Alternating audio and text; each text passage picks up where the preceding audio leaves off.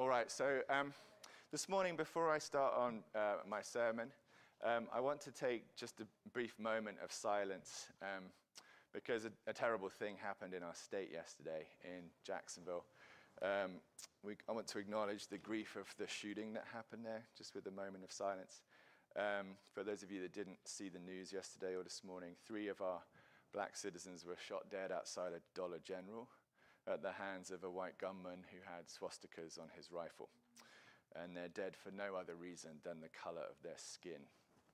And we're once again reminded that deep-seated racism still exists in this country, that many of our brothers and sisters of color endure daily fear.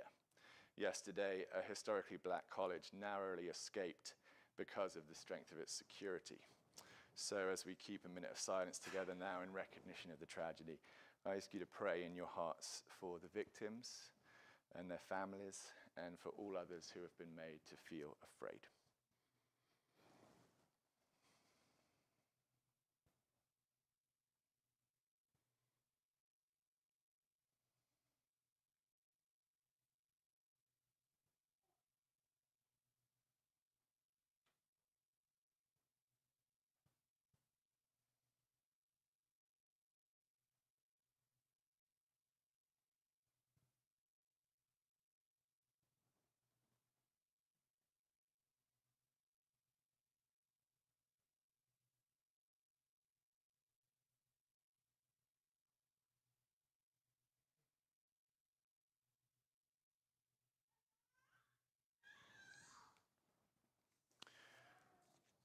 Lord Jesus, you are this dark world's only light and only hope. We pray for you to come into the darkness with your light and comfort us and heal us. Please bless us as we open your word together. Please nourish us, Lord, with the truth of your word. In your name we pray. Amen. In the beginning, God created the heavens and the earth. The earth was without form and void, and darkness was over the face of the deep. And the Spirit of God was hovering over the face of the waters. And God said, "Let there be light," and there was light. And God saw that the light was good. And God separated the light from the darkness. God called the light day, and the darkness he called night, and there was evening and there was morning, the first day. In the beginning was the Word, and the Word was with God, and the Word was God. He was in the beginning with God. All things were made through him, and without him was not anything made that was made. In him was life, and the life was the light of men. The light shines in the darkness, and the darkness has not overcome it. The true light, which gives light to everyone, was coming into the world, and this is the judgment. The light has come into the world, and people loved the darkness rather than the light because their works were evil. So Jesus spoke to them saying, "I am the light of the world. Whoever follows me will not walk in darkness, but will have the light of life." These words have been the rumblings so far in John's gospel of a major theme that was coming, of an explosion of light. And it finally arrives here in chapter 9. The miracle of chapter 9 is a blind man seeing. A man who has only ever walked in darkness, suddenly having his whole world filled with light. The miracle is also a demonstration from Jesus that proves his words true. I am the light of the world. It's a light that comes into the darkness, and it divides people between those who love it and those who hate it, just as John said it would. And this first light, this Olympic torch of truth, lights a second torch of witness in this chapter, a torch of witness that is still not extinguished from the earth. So let's open together to John chapter 9 and see this miracle of light. It's page 895 of the church Bibles. the story that we call the healing of the man born blind. John chapter 9. And we're going to talk about all the light in this story. First, the creative power of light, then the divisive power of light, and finally, the contagious power of light. So first, we have the creative power of light. John says in chapter 9, starting in verse 1, as Jesus passed by, he saw a man blind from birth, and his disciples asked him, Rabbi, who sinned, this man or his parents, that he was born blind? Jesus answered, it was not that this man sinned or his parents, but that the works of God might be displayed in him. We must work the works of him who sent me while it is day. Night is coming when no one can work. As long as I am in the world, I am the light of the world. Having said these things, he spit on the ground and made mud with the saliva. Then he anointed the man's eyes with the mud and said to him, go wash in the pool of Siloam, which means sent. So he went and washed and came back seeing. Everything we need to know about this miracle is in those words from the beginning. Jesus wanted his disciples to be sure that they knew what was going on, what this miracle was all about. And John wrote it down so we can know too. And we find that it's not actually primarily about sin in this case. Jesus does have a fair bit to say about the connection between suffering and sin, and we're going to talk about that a bit later on. But Jesus views their question here as really a bit of a distraction. And he redirects his disciples to the main idea that he wants them to grasp, which is all about light. About Jesus being the light of the world, verse 5. About the connection between light and power, because the work of God happens not in the night, but in the daytime. And then Jesus goes and performs a miracle of light, which is very much in the style of Genesis chapter 2. We remember that the first man, Adam, was made entirely out of mud. Actually, that's his name. Adam means dirt. And here in verse 6, this blind man is repaired using that same raw material of mud. He was blind from birth, so in all likelihood, his eyes were not merely damaged, but deformed. Perhaps they were missing entirely, as sometimes happens. So this is not so much a miracle of healing as a miracle of creation. Something unmade is being made from scratch. The creator of eyes is here making a couple more, using his original method. So we're thinking of Genesis. And while we're thinking about Genesis, we're irresistibly drawn to thinking about light, the first of God's works, the first good thing to exist in our universe. And that connection between creation and light is confirmed by the miracle itself, which is a healing from blindness. It takes a man who's only ever walked in darkness and floods his whole world with light. Jesus is the light of the world, and the light is creative. Jesus has divine creative power. So the man born blind has just a small part of his body recreated by Jesus, but in the process, his whole life is also recreated as something entirely new. So we know that if a child is born blind in modern America, that's one kind of tragedy. As parents, you grapple with the grief that your child will never see your face, or play sports, or drive a car, or enjoy your favorite books or movies, along with countless other losses and deprivations.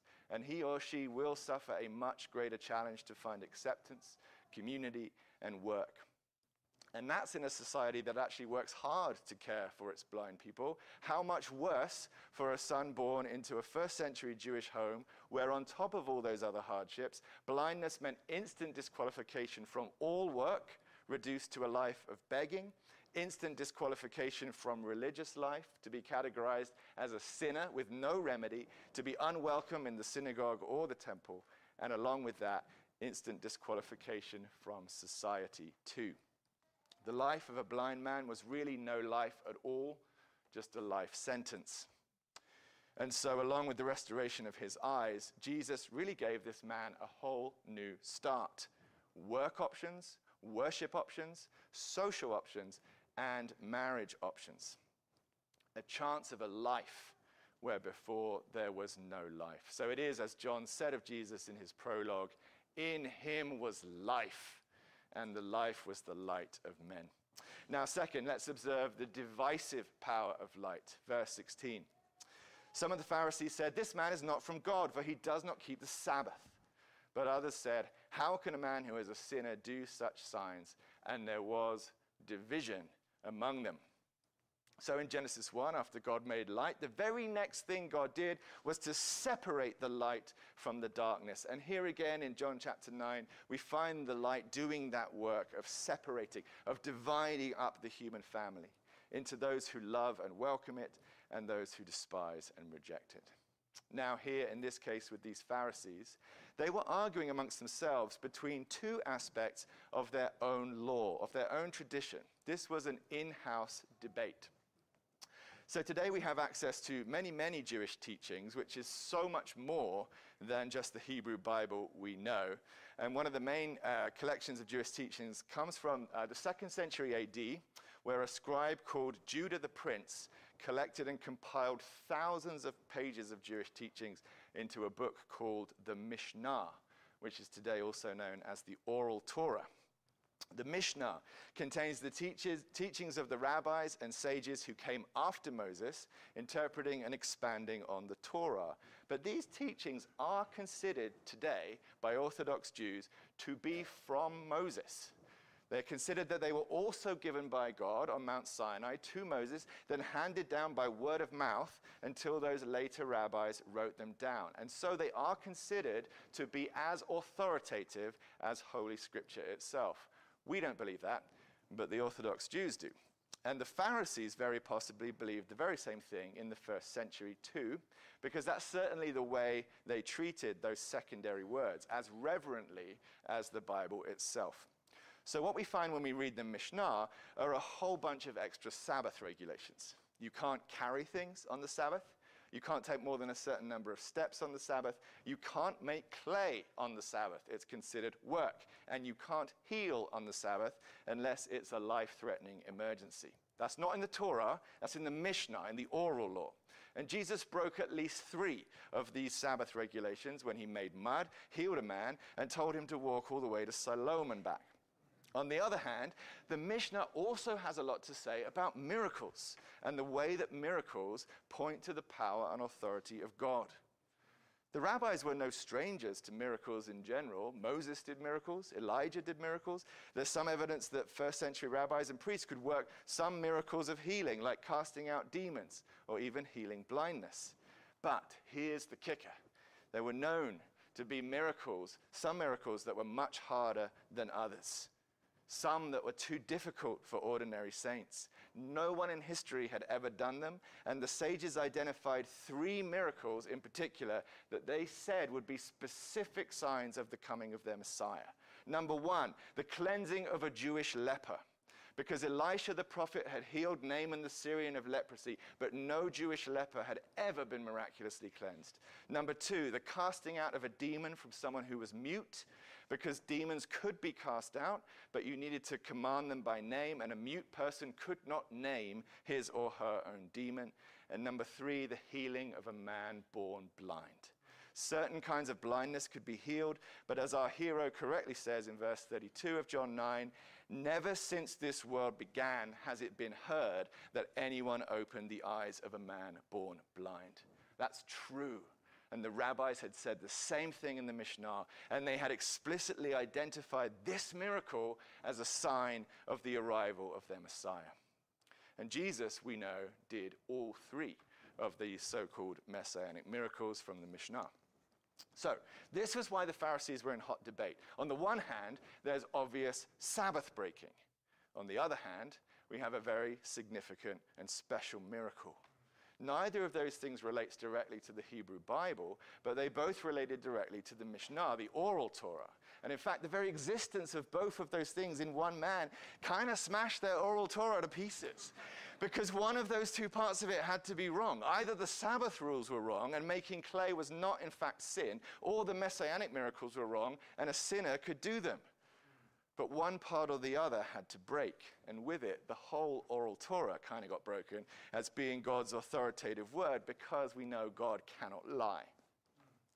So you can see what a big problem this would have been for these Pharisees, why they debated it so hotly, why they were divided amongst themselves, why they blustered and went around in circles asking the same questions over and over again, looking for a way out of this fix.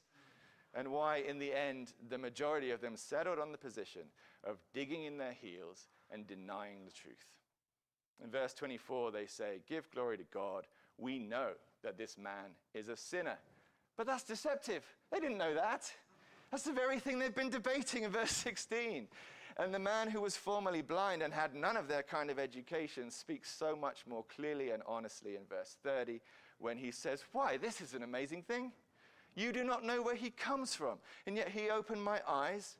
We know that God does not listen to sinners, but if anyone is a worshiper of God and does his will, God listens to him. If this man were not from God, he could do nothing."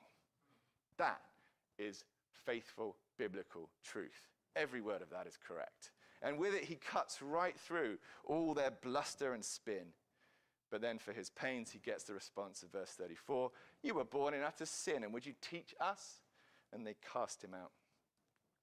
So we see that the minds of these Pharisees are already made up. They're no longer listening. They're no longer open to diverse opinions. And they're no longer interested in the data. And so no longer teachable. They say in their own words, "Would you teach us?" This then is a portrait of bias. We're stopping here. No more learning. No more data is welcome. This is our position now forever. And since no understanding or system that's built by our fallen minds can ever be completely right or true, this bias is the sure sign of a fool. An unteachable spirit makes nothing but bad decisions, does nothing but harm, and will be punished with many blows. Never allow your heart to become unteachable. The light divides the lovers of truth from the prisoners of bias. So we've seen the creative power of light and the divisive power of light. Now finally, there's the contagious power of light. John makes a strange little comment in verse 7 when he notes that the pool of Siloam means sent. Why does he bother to tell us that? Obviously because it's important to our understanding of this story. The blind man was sent to the pool in answer to the command of Jesus to go, which is the same command that God gave to Abraham. And as the story unfolds, we see that the man was also sent into the world as a witness to the light. He doesn't really have much say in the matter. He gets taken by his friends to the Pharisees in verse 13, and he gets asked by them what he thinks about Jesus in verse 17, to which he replies, "He is a prophet." And that seems perfectly honest, the best answer he could give at the time on the basis of the evidence he had. Then after his parents have been grilled, the man gets a second bite at the apple in front of the Pharisees, and the second time his testimony is clearer and even more compelling, as we just saw. Then after 2 rounds of brave and faithful honesty, Jesus finds the man in verse 35 to tell him the whole truth, that Jesus is the Son of Man, the Messiah who is God in the flesh, and the man responds with instant faith and worship. This is hardly to be found in the Gospels. This man is one of the very few among the children of Israel to respond to Jesus so wholeheartedly and so quickly. He's a real hero in this story, a model of faith. And we see him in the process of becoming a light himself. He's already shone brightly in front of the Pharisees before he knew the whole truth. How much more do we expect his testimony and his faith to be a bright witness from this day forward? So he started the story as a blind man, both physically and spiritually, but he allowed his eyes to be opened in both ways, so that in quick succession, his physical world was flooded with light to transform his earthly life, and his heart was flooded with light to transform his eternal life. What a good day this was for him. He went from being a nobody in the streets to a person standing in front of the Pharisees, and then from a person to a prince in the family of God, all in one day. What a good story he had to tell, and what an important witness he would become to the true identity of Jesus. In verse 3, Jesus declared the very purpose of his blindness to be that the works of God might be displayed in him. And in him, Jesus lit a flame of witness that is still burning brightly in our world today. The light gives light. and the light gives light. But for our part, we have to be willing to be used by God for that purpose of witness, which in this man's case and in ours usually involves a good deal of suffering. So now I want to close with a brief word about suffering as it relates to sin. This was the disciples' opening question. Rabbi, who sinned, this man or his parents, that he was born blind? And the question comes once again out of the Mishnah, which states there is no suffering without sin. That's a statement that must be true on a global level, because Genesis 2 says that there was no suffering before there was sin, and Genesis 3 traces all subsequent suffering to the cause of sin. So on that level, there is no suffering without sin. But the rabbis clearly went a step further to say that individual suffering must then be a punishment for individual sin. It's why the disciples ask their question to Jesus, and why the Pharisees declare in verse 34, "You were born in utter sin." The blindness is what proves it. But that's a step that Jesus flatly denies in verse 3 when he says, "It was not that this man sinned or his parents." Of course, that's not to say that they were sinless, because no one is without sin, but Jesus means that to trace the cause of his blindness to individual sin is wrong-headed. That's a false connection. It's not the way God works. And on the other hand, it's not just a random lottery either. Some Christians today subscribe to the stuff happens philosophy of life and say, well, statistically, about 1 in every 2,000 children is born blind, and I just got unlucky. Maybe that kind of thinking helps us not to get mad and just to get on with it. But Jesus doesn't agree with that either. It's not just stuff happens, because in this case he declares that God did do it for a reason, as part of a plan. So then against both of those false perspectives on our suffering, our afflictions and our disabilities, the useful question that we can ask of them is, God, how can I use this for your glory? God, how can I use this for your glory? If we have been assigned some physical challenge, like a disability, a missing part of our body, or some other source of daily suffering and pain, then we can say two things. It is only for a short while, and it is pregnant with opportunity. It's only for a short while, because all our ills will be healed in heaven. I am sure that the deaf will hear in heaven. The blind will see in heaven. The amputees will have all their limbs in heaven. Sometimes people do question this, because the body they have been assigned feels so much more them that it's hard to imagine being at home in a different one. And the victories they have won in that body are so hard fought that it seems dishonoring or even unwelcome to have the need of those victories taken away. But nevertheless, I do believe it will be so, that all resurrection bodies will hear, see, walk, dance, digest foods, and have all the pieces the Creator intended, doing all the things he designed them to do. More, in fact, than any of us can presently do. So the suffering is temporary when viewed in the light of eternity, but maybe also even more temporary than that. Jesus proves that he can heal anything at all right now, this very day. He can make brand new bodies out of mud if he wants to, even manufacturing a brand new pair of eyes. Our full healing is part of the birthright of our forgiveness. And sometimes Jesus grants some of that inheritance early, and we're welcome to ask him for it. We're welcome to keep asking him if that's what we want. Perhaps he will do it for us this very day. Do for us what he did for the man born blind. And our question then, God, how can I use this for your glory, will be answered in our full and present healing, followed by our living witness to his grace and power. May it be so, Lord Jesus. If this is what you seek, then come and find the prayer ministers during communion today. Have them pray for you. May this be the day of your healing and release. But if that's not the plan, or if it's not your plan, if you don't look for that, or if we remain a little longer unhealed, then the right question still remains, God, how do I use this for your glory? And then our answer will be found in our faith, in our courage, in our patient endurance, and in our hope of eternal life. And these things can shine just as brightly as witnesses to the true light as the mighty miracles can, and in God's sight are at least as precious.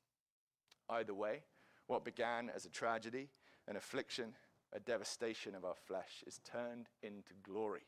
It's turned into a noble badge of dignity if we let it be as God has said and let him use our lives as he intends. This is the verdict. Light has come into the world. It divides and separates the unteachable who hate it from the humble who love it and come into it.